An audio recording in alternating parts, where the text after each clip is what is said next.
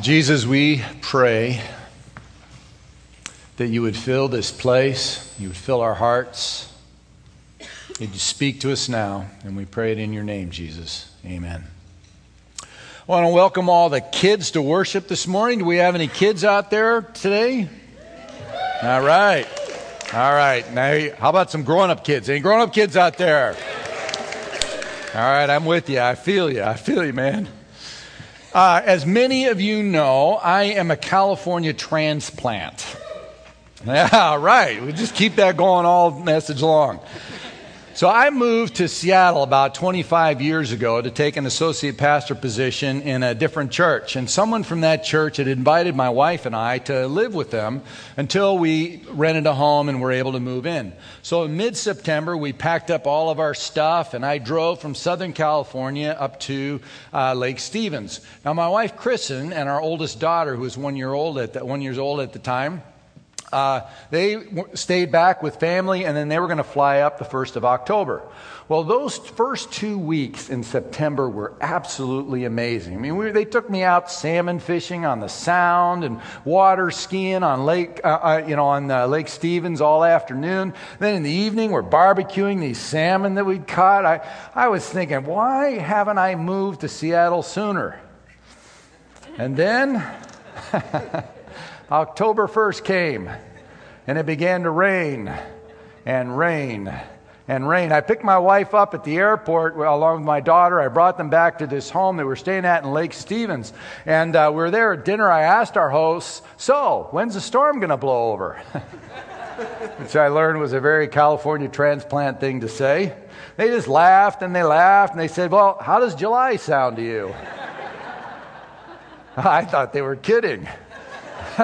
Not so much. We didn't see the sun once the whole month of October. I'm telling you the truth. I mean, it didn't even peek out of the clouds. It just hid the whole time. Now that year I found a postcard down at Pike Place Market. It was totally gray, and along the top edge of the card it said fall in Seattle, and on the right side of the card it said winter in Seattle, and then on the bottom it said summer in Seattle. On the right side it said, or left side said spring in Seattle, or summer in Seattle. I think you get the point, right? Which pretty much summed up our experience that year. Well, it was about that time that my wife and I started to have a pretty serious conversation about whether this was going to work for us or not. The church was great. We loved it. We loved the people, but cold, wet, and depressed is no way to go through life. And it just felt like we were made for more than that. You ever feel like that?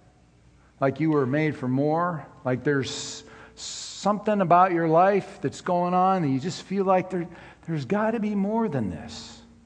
More joy, more meaning, more purpose. You ever felt like that? Well, we are going through this sermon series in the I am statements of Jesus. And in the passage today, Jesus makes his second I am statement in the Gospel of John. And he makes this statement during this huge festival that was going on called the Feast of Tabernacles. And the festival celebrated how God had guided Israel through the desert for 40 years while they were moving away from slavery in Egypt. And God led them in this pillar of fire by night, and they lived in tents for all that time. Sort of like a 40-year camping trip, except without s'mores. So to commemorate that, people built these small tents, which they lived in during the festival. And on the first day of the festival, the gates of the temple were left wide open so that everyone could see the lighting ceremony. Now, 4 candelabra, each about 75 feet tall, stood in this courtyard.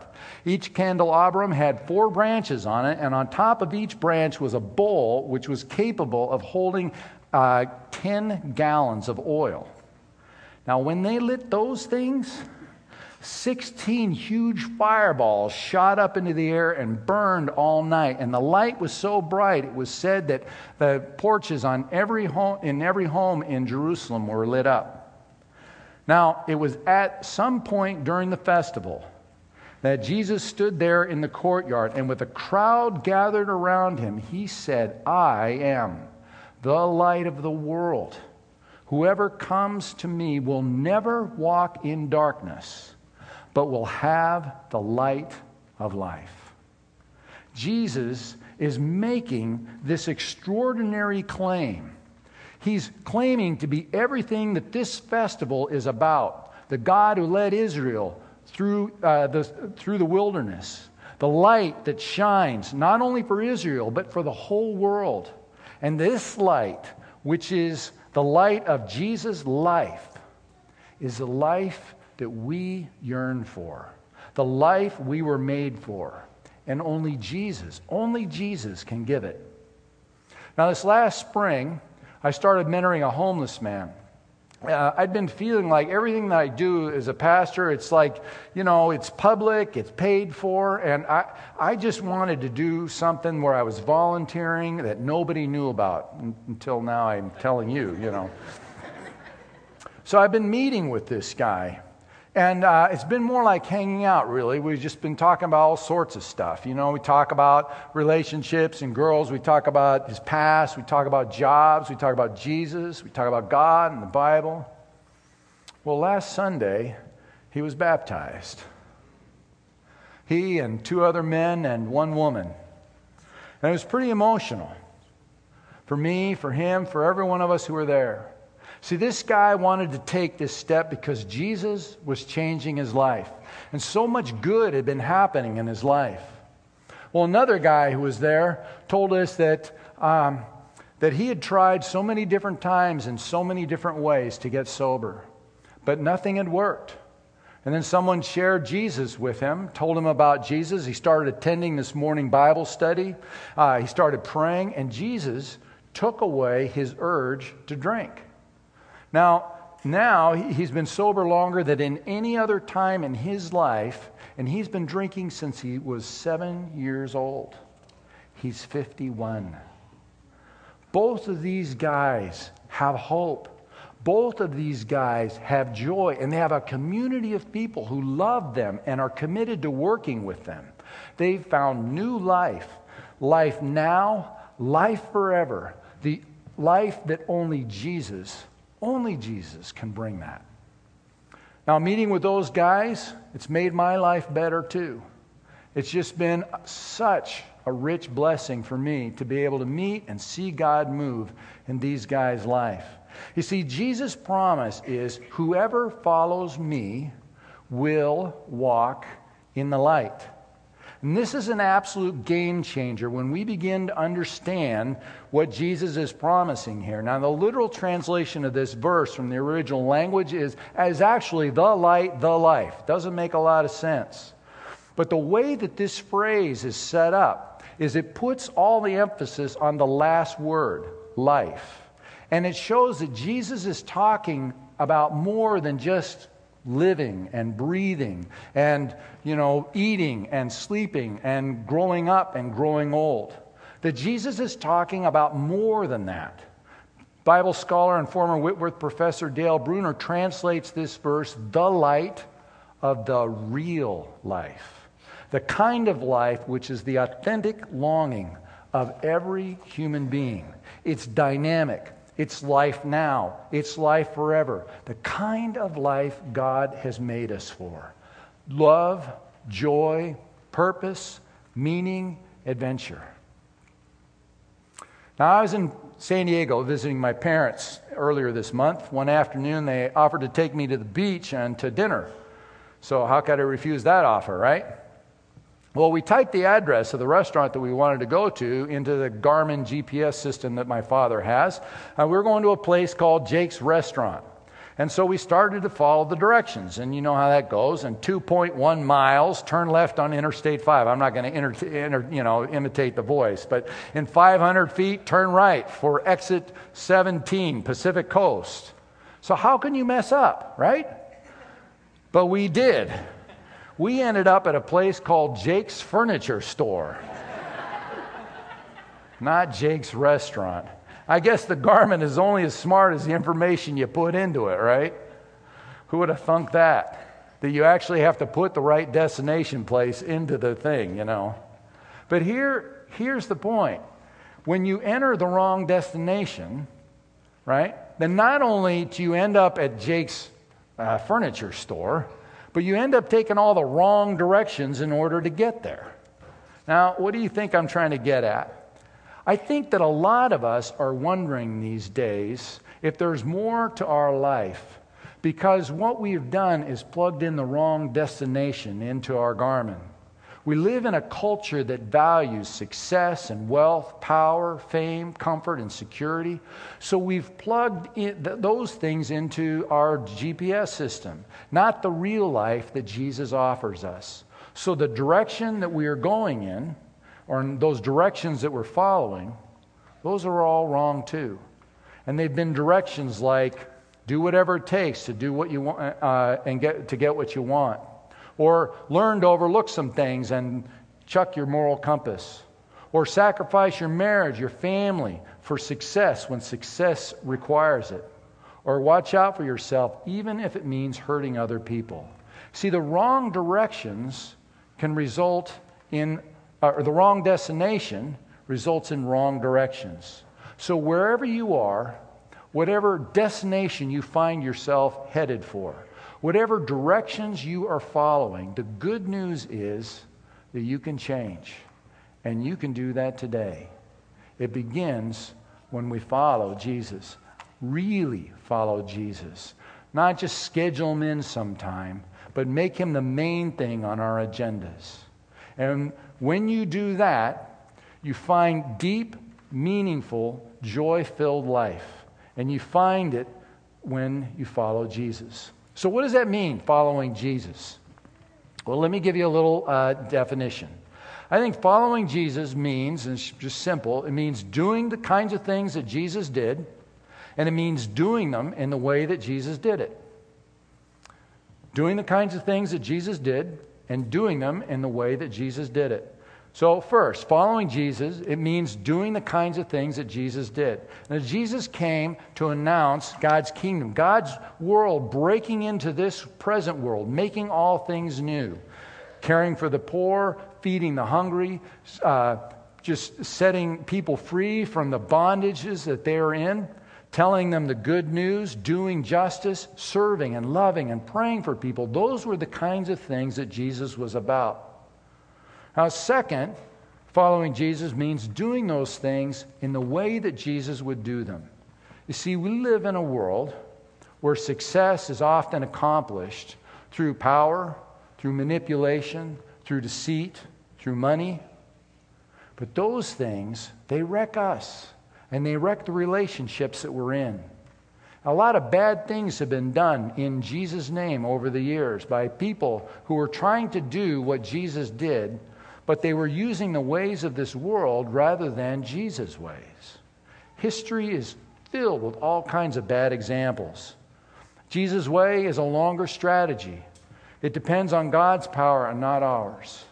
Jesus' way is love, joy, peace, patience, kindness, gentleness, faithfulness, and self-control, which are the fruits of the Spirit. Following Jesus means doing the kinds of things that Jesus did, and it means doing them in the way that Jesus did them. And when we do that, we find and we experience this real life that only Jesus can bring. Now, a friend of mine was asked by the church he was going at the time to pray for some people after the service. And he didn't want to do it. He had a lot of reasons why and excuses why he shouldn't do it. So he called him up and told him, no, I'm not going to do it.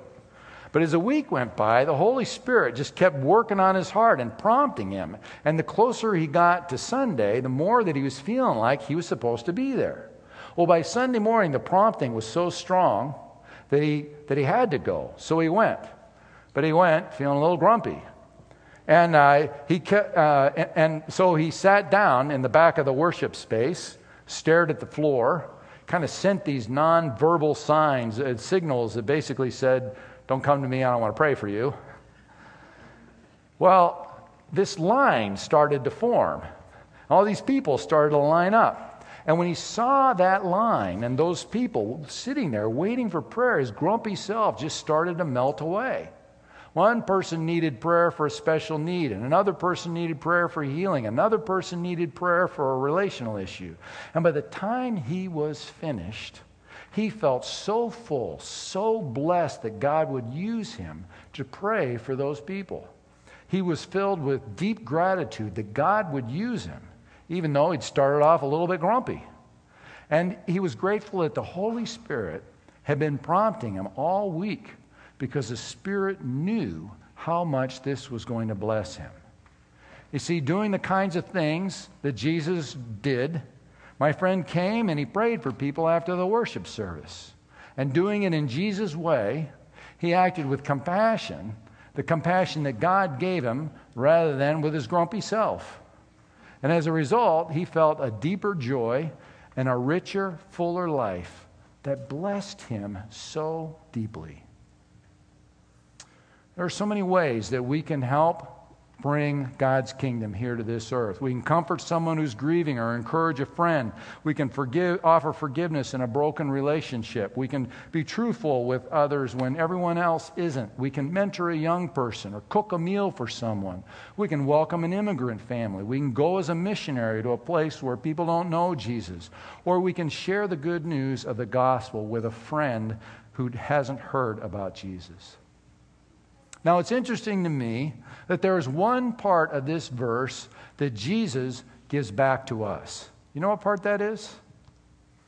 Jesus says, I am the light of the world, and then he gives it back to us. In Matthew 5:14, he says, you are the light of the world.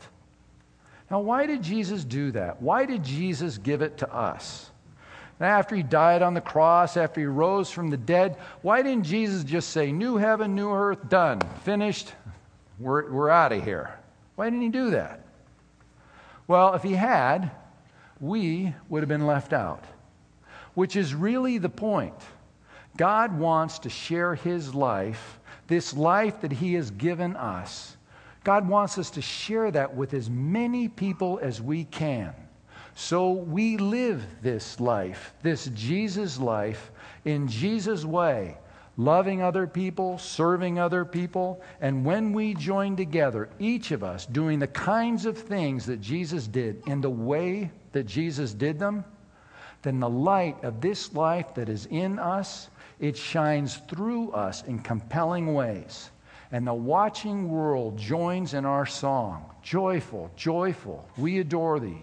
God of glory, Lord of love, hearts unfold like flowers before thee, opening to the sun above. Melt the clouds of sin and sadness, drive the dark of doubt away. Giver of immortal gladness, fill us with the light of day. Check this out, it's from Spain.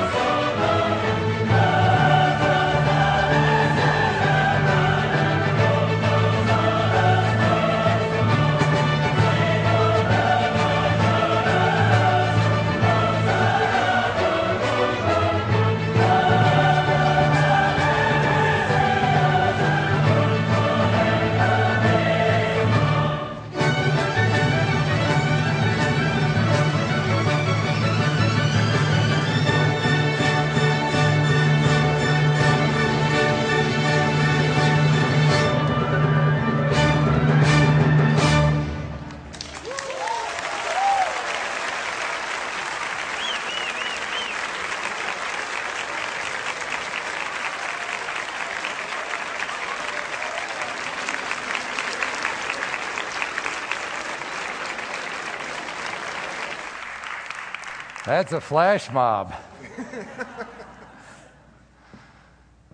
You know, when you and I, each of us, lock arms together using the gifts, the talents that Jesus has given us to show His life, His love, the world around us, the watching world, is compelled to join in this amazing song of praise that we have to sing.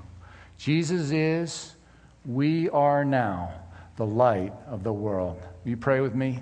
Heavenly Father, we want to thank you for this song that we have to sing, a song that you mean for the whole world. It's a song of life. It's a song of freedom. It's a song of love and joy, real life now, real life forever. It's compelling and infectious.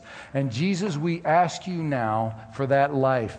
We lay down all of our destinations. We lay down all of the directions, the bad directions we've been going in.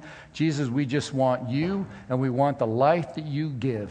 So would you help us to follow you? Would you help us to share this life with others? Would you show us who you want to share it with? And we pray it in your name, Jesus. Amen.